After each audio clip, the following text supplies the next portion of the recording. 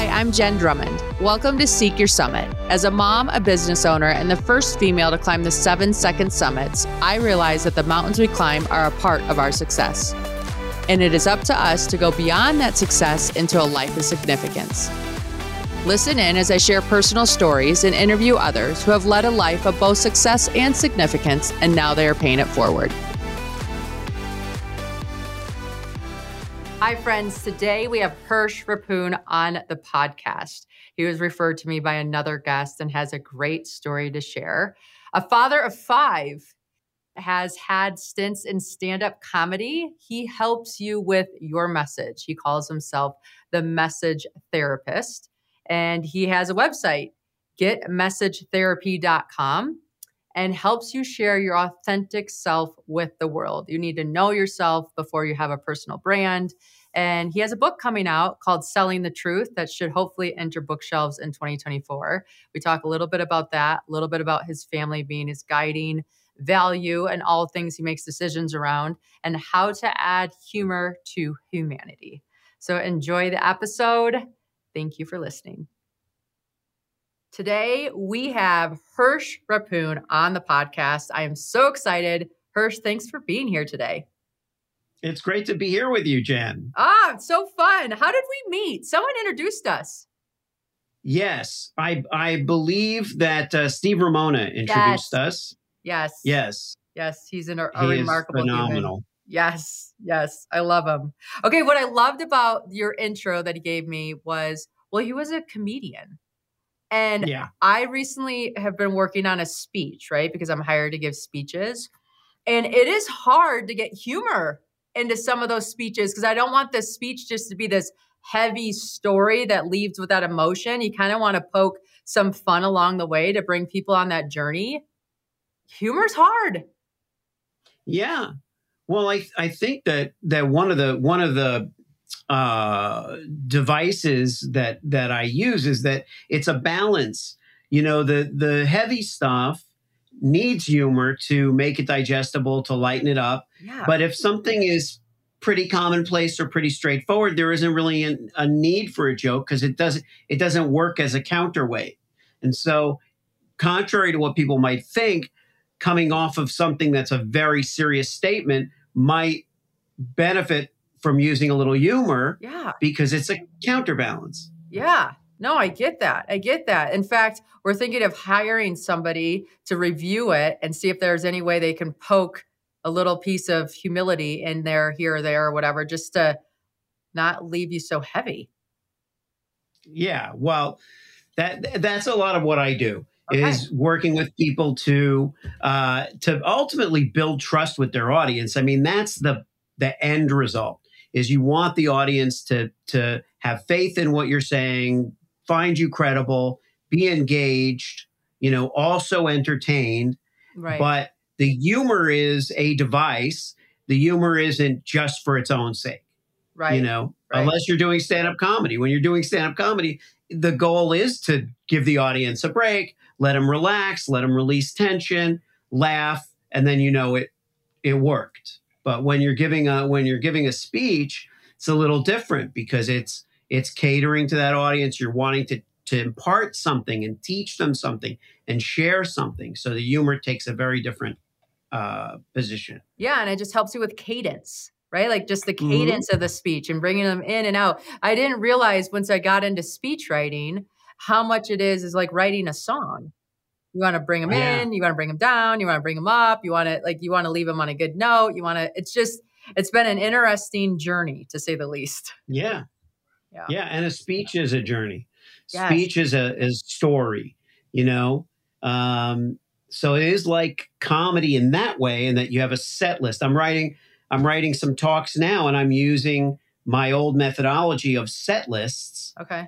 Where, you don't necessarily write out every single word. You write the title of the story or the section.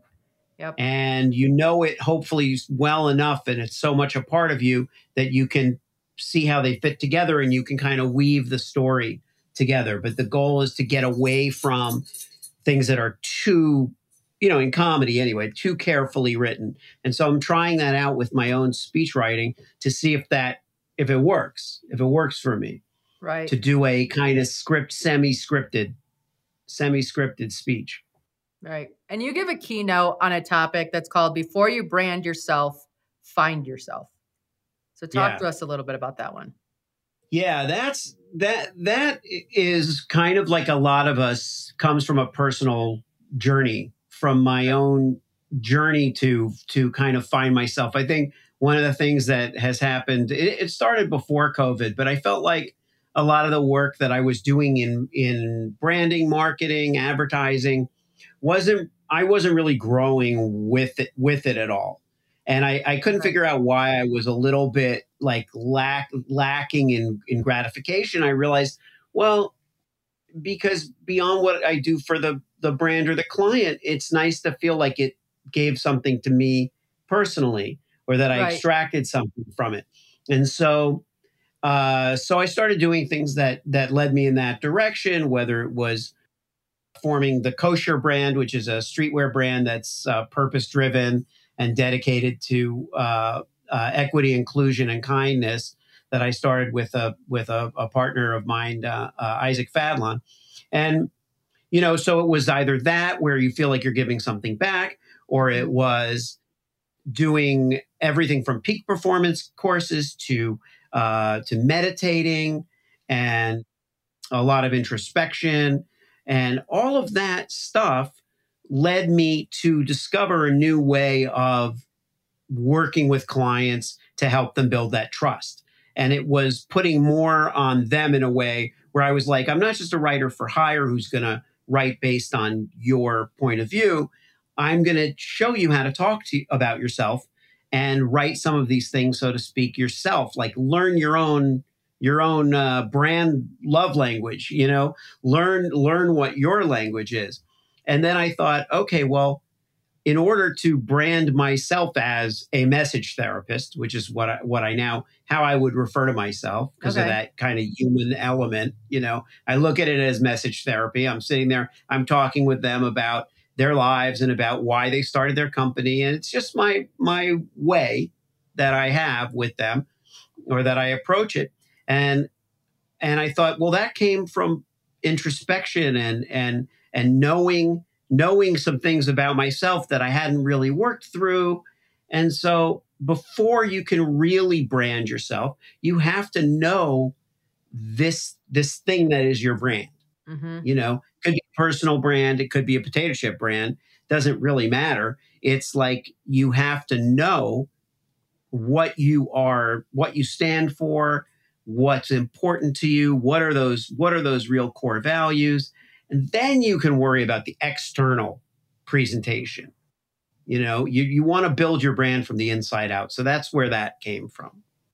No, I like it. I'm building my personal brand right now. And I find one of the things I struggle with is how do you know what to share so it's just not noise, right? Like, how is this adding value, or is it adding value, or is it just being distracting? Because I don't know, I feel like as a potato chip brand, you have more of okay, I'm a sweet snack. When like Jenn Yeah, Drummond, I mean, depending on the day, there's like 40 of me inside this body, right? And it just depends on who you yeah, get. Sometimes I'm salty, sometimes I'm sweet, sometimes I'm encouraging, and sometimes I just want to scream.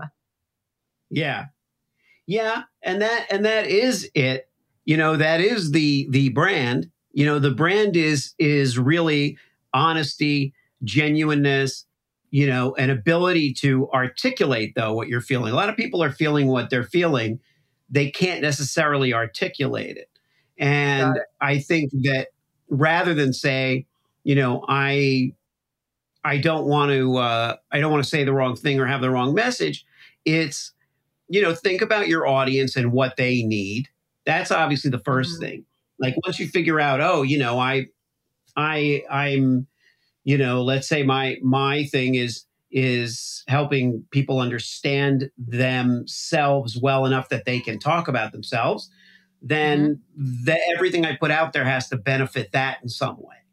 Hmm. So if it's funny, I used to do, like, as a comedian, I would do these funny videos, and I did them during COVID. And the fun of it was survival. It was like I was walking my dog, trying to be funny and do characters and stuff so that people could laugh. during a really tough time. But that was really clear. My mission was anything that made them able to laugh at our situation that we were going through, that was good. That Right. was good. Now, when I post stuff, even though sometimes it's funny, I'm like, okay, well, if it's funny, it still has to speak to the idea of being true to yourself, being honest with yourself, understanding yourself, finding yourself, and then branding yourself. So it doesn't matter what if I'm not going to have, my daughter's, birthday party on there because that's not the point. That isn't going to help anybody, any of my audience, you know, just Right. seeing me being a dad at a birthday party isn't going to really help. And so I don't share that stuff or, push that out. Okay. What I try to push out are things that are relevant to the audience. And the more you think about them, the better off I think you are, and the more it solves some of those problems. No, that makes sense. It's just like I think sometimes we forget or we get mixed in with being a thought leader and being an influencer, right? Because I think Ah, if right? So a thought leader is like helping somebody with the honesty topic, or for me, it's more resilience, right? How do you keep yeah, going after the thing that you desire when everything wants to get in its way? And just staying into that vein versus going through all the different pieces. And I do mix some of my stuff in behind the scenes, I guess, but who knows? I'm yeah, working on it. but if it feels right and it feels like the message is not getting diluted, it's getting reinforced because it's going to be one or the Yeah. other. It's either going to dilute the message or reinforce it, you know. And I think the thought leadership thing is it's always strange to me because I feel like we can do our best to lead and we can do our best to share what we've learned, but I don't I don't think it's up to me to say I'm a thought leader. I think someone else might say, "Oh, Hersh is a thought leader in the area of blank," but I don't think I would ever say it in my own PR. A thought leader in the I that would feel strange to me, but because that's a lot to try to aspire to. Even No, I I want to know. be a thought. Exactly. Yeah, Exactly. Like I'm like, hey, listen, my things have happened because I've had a resilient mindset. And when stuff happens to me, I reframe it as happening for me. And it doesn't always yeah, feel like that in the moment, but I know based on my past that it has worked out to my advantage. It just hasn't maybe been long enough on some of the things yet, right? So, yeah, right. And it's just learning how to get through those. But you yeah, seemed like comedy helped open the door for you on a lot of things, yeah, it feels like. So how did you get yeah. into comedy and how did that help do the shift? Well, I mean, I was always the little kid performing, telling jokes, probably past my bedtime and like copying comedians that I saw on the Tonight Show or whatever it might be. And yeah, I loved the idea of telling jokes. I didn't think beyond that. Um, when I was in school, I went to School of Visual Arts in New York and I was studying filmmaking, advertising, stuff like that. But there were all the clubs, and they didn't have open mics at that time. They were just you would just go to a club like Stand Up New York or Comic Strip or whatever, and you would just wait until you had a chance to go on.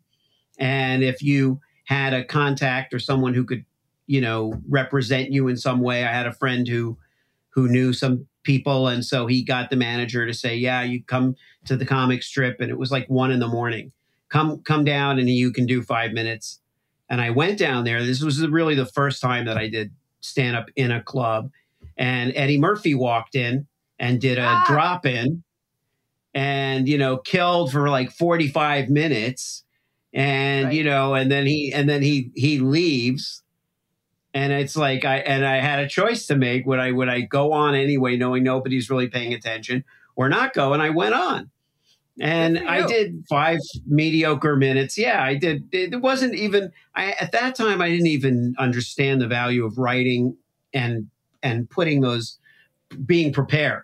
I just thought Yeah. I would riff, and Right. so I don't think I would have done great regardless. But it was my thing, and then I would go to all the clubs and hang out and get my chance to go on and develop material, and it just felt very natural to me. Okay. But the idea of going on the road, I had my first son was born in 92. And so that was around when I was approached by an agent about going on the road and doing a college circuit. And if I wanted to succeed as a comedian, I should have done it, but Yep. I didn't. So in retrospect, I just look at it like that's not what I wanted. Yeah. That wasn't, I went into advertising and we always nagged at me. I always felt like I should go back to comedy. And then in 2011, I did. Then Nice. a few friends of mine and I started hitting open mics. I was living in LA by that point. We hit open mics. We started going 5 times a week. It was kind of crazy. It was like a ridiculous obsession. Our wives thought we were nuts, and we were. And we started doing all kinds of stuff, videos, shows, but I got really good at it. And I felt like, okay, now I can go to a comedy club and enjoy it and not feel like I should be up there doing it because I did it. I went and did it. I joke that I achieved the highest levels of stand-up comedy. I achieved everything in stand-up comedy that one could achieve short of making a living. And that was the only thing. But to do that again, go on the road, go do that. It's not a glamorous life, stand-up comedy. You Right. know, but it can be really rewarding. So I am thrilled that I experienced it. Now I integrate like we started talking about at the beginning. Now I integrate my sense of humor into the talks that I give because that's really what the journey was. That was the knowing myself part. Because I used to do accents, characters, impressions, all kinds of things. And something about it felt a little weird, even in the stand up realm, because I didn't feel like I was an impressionist or a dialectician, but I would use them in my stories. And then now I feel like I don't, like now I'm actually talking to the people, to the audience. I don't need that cover, I Hmm. don't need that cover in front of my persona to get myself across. And do you feel like just practice on stage through comedy helped you realize like I don't need to have an avatar to step into. I can just be my authentic self and meet people where they are? Yeah. Yeah. Yeah, and I think a lot of comics, spend a lot of time trying to, even stand-ups, try to create an avatar for themselves to step into. And in some cases it Okay. works. In other cases, they feel out of place and they're doing what I used to do, which is to hide. And I think that it's the best comedy is when you're not hiding, because we have to Yep. hide a lot in life. And I think the healthiest thing is to get out in front of that and for a few minutes not have to hide. Yeah. Not the truth. And just be. Yeah, yeah, just be. I think just be. It's harder. It's harder than people think. Being is harder than Y- doing. For a personality like mine, Yes, I can do all day long, but you want me to be, and I'm like, ah. yeah. You don't like to sit still. You don't like to. Yeah, I don't. I like to have Yeah, things on my agenda, and I just set this world record, and everybody keeps asking me, "What's next? What's next?" And I said, "Listen, I'm making myself do nothing next for an entire year, and it's been harder than climbing those mountains, like 100% harder." wow, Yeah, wow. yeah. Yeah, Learning. and I have a friend who's a mountain climber also, for him it's literally that next step. What is that next step? And he's gone back and climbed the same mountains over and over again 20 years later. And but I think the idea is one thing that he's realized is that it's the experience, Yeah, not necessarily the record, right? yeah. Um, for you, what's the most gratifying thing to you? I think the connections to people throughout the world and being able to elevate people in other cultures and other parts and be a part of their story because climbing is a universal pursuit. and Hmm. it's not something you can buy your way to the top. So everybody has to earn their stripes, and Yeah. you can do the same thing and not even speak the same language and still have an understanding of one another. So Yeah. it's funny because when I work on my speeches, it's never the mountain, right? It's the stories in between the summits that are really the stories that are what I share.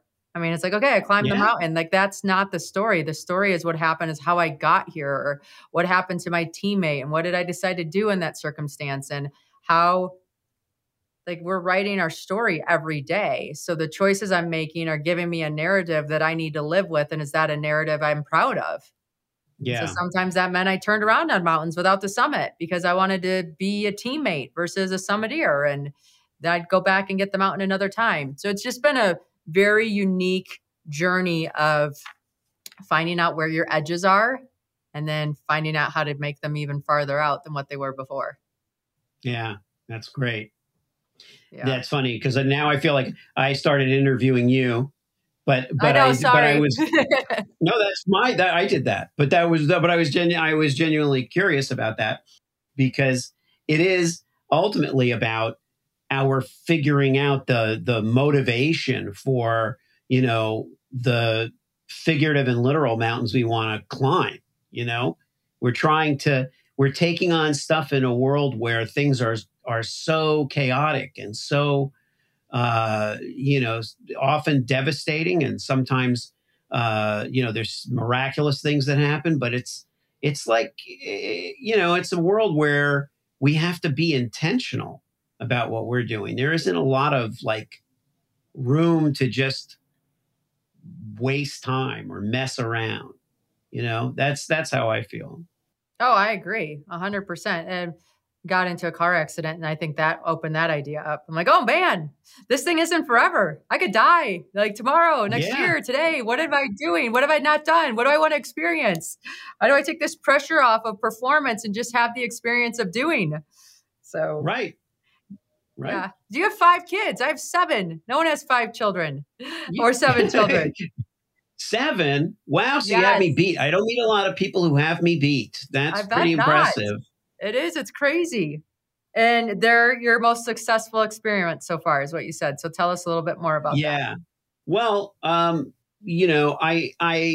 have been a father for almost 32 years, Okay. let's say.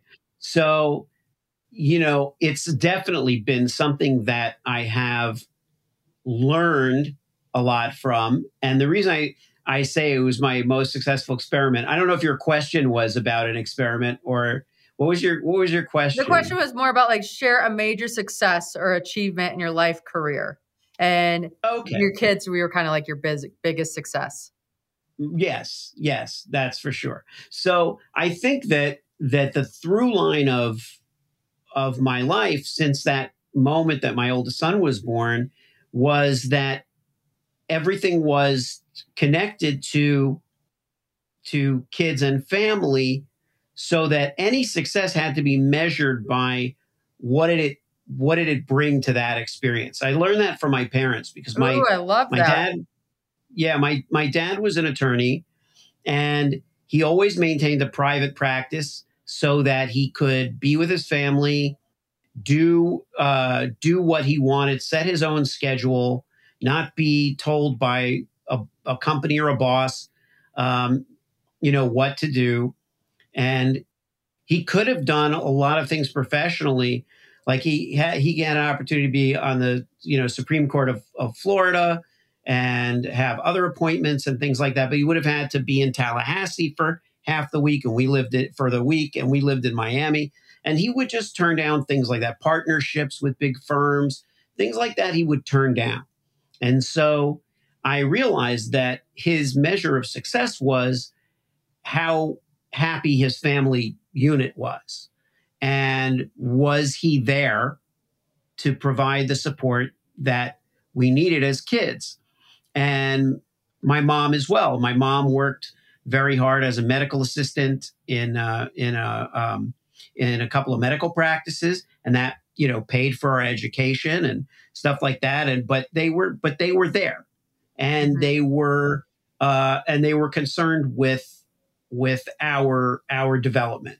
And so that's what, even with, you know, life's crazy twists and turns and all of this other stuff, it feels like, you know, that is the thing that was most important to me. Like that thing about me not going on the road. Yeah. At the time, I just I thought, you know, well, the advertising business is more stable. I was Sabbath observant at that time, so the idea of going on the road and working on the Sabbath was something that I felt was like, more honestly, I was afraid. I didn't want to disappoint my family. You know, there were things tied, but in retrospect, I'm like, yeah, no, that makes sense. That's consistent with how I've lived my life in the last 30 years since, right? Mm-hmm. Because that was a long, long time ago. And so I was like, yeah, okay. So I've made decisions that I feel will help my family grow, even when they are risky, like doing the stand-up comedy. So you could say, oh, well, you know, you lost business during that time, which we turned down business during that time.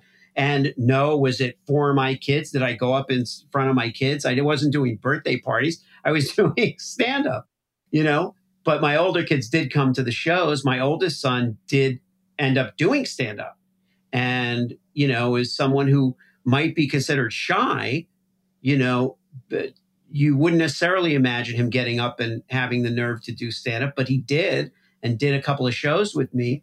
And what they hopefully gleaned from that was that you don't need to be afraid to do something that you love, you Mm-hmm. know, that's healthy for you, that's fulfilling for you, and it's going to make you a better you.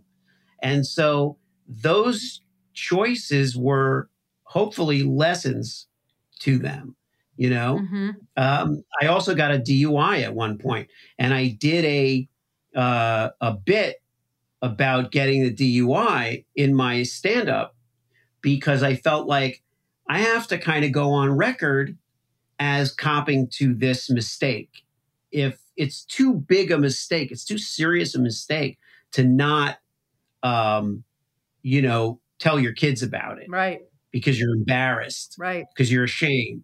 Because what if they're drinking and they make the same mistake, and God forbid it doesn't work out Right. as it did for me, where no one got hurt? It was just material damage to my car, but it was, you know, but it was worth sharing with them. Right. And you know, and so, and it doesn't end. It's like, you know, the parenting part, no matter how amazing they are, my kids are I'm very, you know, blessed in terms of their, you know, their realization as human beings, but it's not without struggle. They're all struggling. My oldest daughter is in Israel, lives in Israel. Oh, wow. And, you know, her husband was just called up to the, you know, reserves in the wake of this Hamas attack. That's, a kind of you know, you know, tops anything that anybody would, you know, that's like an all consuming thing right now. Mm-hmm. And, but the, you know, maturity and fortitude and commitment that my daughter has been demonstrating is awe-inspiring. And, you know, that's what I mean when I say, well, the kids are really the most success that I could point to, Yeah. because they all have stories like that of doing things that require character and fortitude and integrity. And that's it. Like, in the end, what are we gonna have if not our humanity? Right. You know, why I always pair humor and humanity in when I'm talking about the work that I do, because I feel like you can't have one without the other. Just like we were saying about your speech, you don't think about it as peppering your speech with humor. Think about it as including a balance of humor and humanity in your address, because that's what life is. Mm-hmm. Life. The tagline. You remember the movie Nothing in Common with Tom Hanks and Jackie Gleason? It Okay. was directed by Gary Marshall, and it was about a son that had never been estranged from his dad, and his dad is getting divorced and is ill, and but it was obviously with Jackie Gleason and Tom Hanks, it had a lot of humor, but the tagline was, it's a comedy and a drama, just like life. And Ah, that resonated with me, even though I was, like a young teenager at the time. But I was like, yeah, that's exactly right. Life is a comedy and a drama. and a tragedy and a horror story Yeah. and a love story Yes. and all of it, right? Like it's Right. all those Yes. pieces. Um, Yes. no, I like it. I like how you've used your family as your compass and as your like, okay, this is where I want to measure success against. And so the Yeah. decisions I'm making is that putting me into building a successful family. And I think Yeah. it's hard to have, you can only worship one thing, right? So if you're going to worship your Right. family, which is amazing, then all your decisions go around that piece. And that's what formulates the life that you live. Um, how do you always stay honest with yourself with what's going on? Because I think it's natural for us to protect ourselves from honesty when it hurts. Yes. I think that's part of my more recent journey, Okay. because I think intellectually we want a lot of things, right? We have a lot of things that we've reconciled, and we're like, okay, I have to do this or I have to do that. But that's intellectual. I think what I've started to do that has helped me face the things that we don't want to face, and it could be small, it could be procrastinating, right? It could be something that we're supposed to do, somebody we're supposed to call. I struggle with that. I struggle with, when there is tragedy and you have to call somebody, and it's you just are so sad, and so there are things you struggle with on a daily basis that are real and we have to confront. But the idea that we're not supposed to feel good all the time, the idea that some degree of depression and some sadness, it's I mean, I don't know when this will air, but it's World Mental Health Day today, you know. Yeah. Um, and so it's the realization that a lot of the answers that we get are not the ones we want I is know.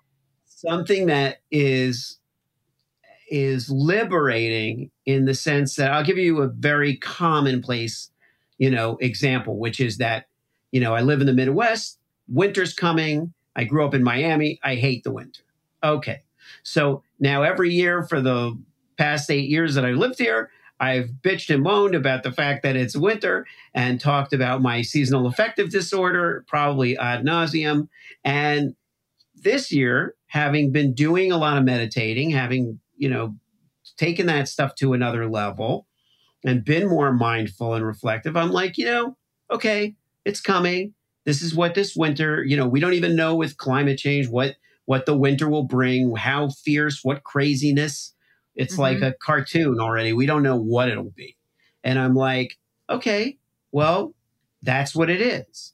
That's not a reflection on, it's not a failure because I haven't figured out where we're going to go next when our daughter gets out of high school and what are we going to do. It's just, it is. There's all these blessings around, there's all this other stuff that isn't blessings that we're not happy about, but this winter I'm not going to spend that energy that I spent the last several winters bitching about it.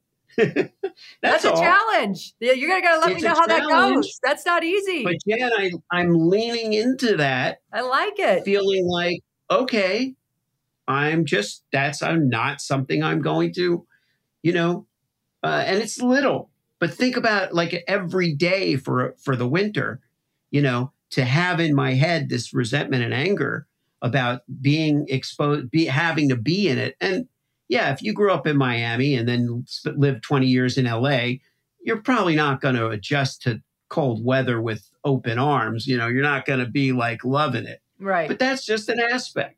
It's an Right. aspect of my life that I'm currently choosing to keep in place because of all the other benefits, family, convenience, quiet, kind of calm, relative calm, all that stuff. So, you got to take the good with the bad and then put all your energy into all the good stuff you can do. And you'll be pretty busy Yeah. if you focus on that. Because, what are you it putting your takes a energy lot. into right now that's good in your life? Right now, I think what I call positronics Okay. is a very big, I didn't make up the word. A client of mine used the word, and I've just been repeating it for, 15 years. But honestly, I think what I'm putting it into is I'm writing this book that's very important to me. We talked about it a little before the show. It's called Selling the Truth. And the what I think that will represent, hopefully, is a new way to reinterpret or redefine truth in a post-truth world, which sounds very serious, but like we've been talking about, it's mostly about business and it's about branding, but it's hopefully a recipe for happiness in some ways, because I think we have to find a truth that we can rely on, but that doesn't make us feel terrible. And so we have to, going forward, because the bottom line is, if you, as a brand, you want the audience to trust you, you have to be honest, right? So that's just a given. But then what is honest, right? What's reality? What's fact? And so I think that's what I'm doing right now that means the most to me is, I'm not writing a book to write a book. I'm not, I'm a writer by career definition. So to me, the idea of finally writing a book was a big deal. Oh, for sure. And yeah, so, and I think if I do a really, really good job, and I feel like I've really approached this topic in a way that's helpful, and gives the audience a new way to look at selling the truth, then I'll feel like I really made a contribution. Okay. Can you give us a glimpse of like any stories within the story to tease us a little bit? Yeah, what's a good story that's in there? Well, the comedy story is in there, so it's in there in a little bit different detail. But how we came to do comedy and what happened during that time is in there, and that's fun, you know. And in there is a story that I can share, which I don't know. I don't know what the conclusion is. I'll say right up front, like it doesn't have like it does in the book, but offhand, the tidy ending part, I don't know that I can deliver. But there was one night where we were doing stand up comedy, and we would do shows like until the club closes. So let's say the club closed at 11, at 1 in the morning, but you still have this energy. You want to keep doing comedy, Right. right? Right. You want to keep performing. You want to keep going. You want to keep that high. And so one of my friends says, "Oh, there's a bar in Calabasas, in the Valley. We were in the Valley already in Burbank." And he's like, "There's this bar. I think it was Calabasas or Thousand Oaks or something. It was far out there." And he goes, "Let's go." And a bunch of us comics, pile into this car, and we go to this bar, and it's big. It's a big bar, but it's like skinhead night. Oh, nice. There at this bar. It's like Nazi night. And we walk in and it's packed. It's not like there's a couple of people with swastika tattoos. There's a lot. But there's something about the fact that it's an establishment that's like looks like a Chuck E. Cheese or something. It doesn't look like a bar where people are going to get beat up. Okay. But they have in the middle of the room set up this microphone, and there's a guy there trying to do stand up. And bar shows suck anyway, because those people aren't there for the comedy. Right. They're there for the booze, of which they're having plenty. They're there for their friends. So we go in, we sign up right away, not thinking, not even before we see the swastikas, we sign up, and we're trying to figure out, should we go, should we stay, or should we go? Like, some of us are Jewish, some of us are not. We're a pretty diverse crowd. So maybe that's not even the best thing. There's black guys, there's black girls, there's straight, gay, everything. We're like a little a bunch of freaks, the comedy freaks, and then they call my name and they say, Hersh, next up is Hersh. Now, the guy who had gone before me, nobody was really paying attention to him except to maybe shout a couple of things at him that seemed a little bit antagonistic. I don't know why. So I wasn't feeling particularly confident going up. But I guess the lesson was that there are these certain moments that kind of define how you're going to be. Mm-hmm. Maybe that was the lesson. Yep. Was like, how are you going to be in the world? Something like this may come up that is where you have to act or you have to do something. What are you going to do? Right? And I go up and there's one particular Nazi in the audience that is kind of like shouting stuff at people, like heckling. He's a heckler. Okay. But when a heckler and he had a swastika on his forehead.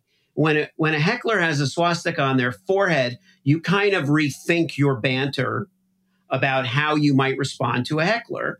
And he had this big giant guy next to him who had a swastika on his arm, so he was more of a typical Nazi.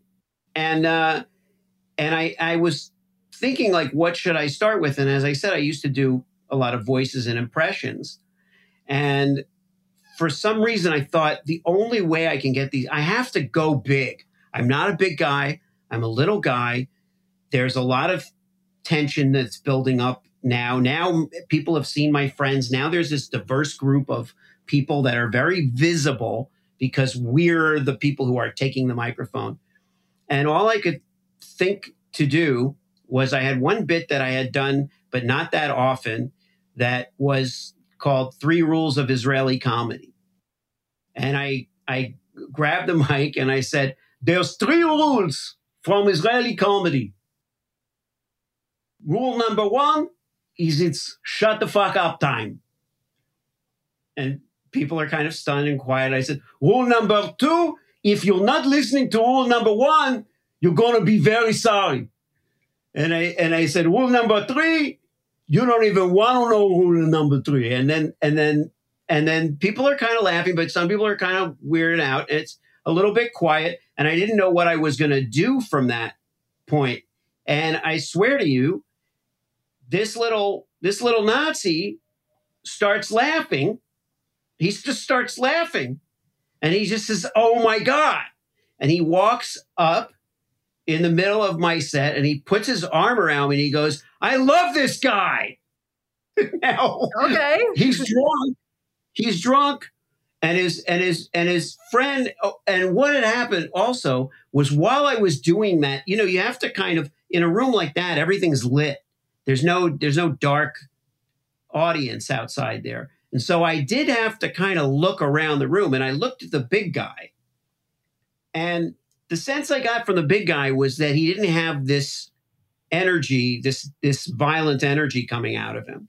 And I can't explain it, but I was like, okay, he's looking at me, he's making eye contact with me. He's not threatening me in any way. The little guy, I'm scared to even look at because he's said stuff at people and he's scared, people.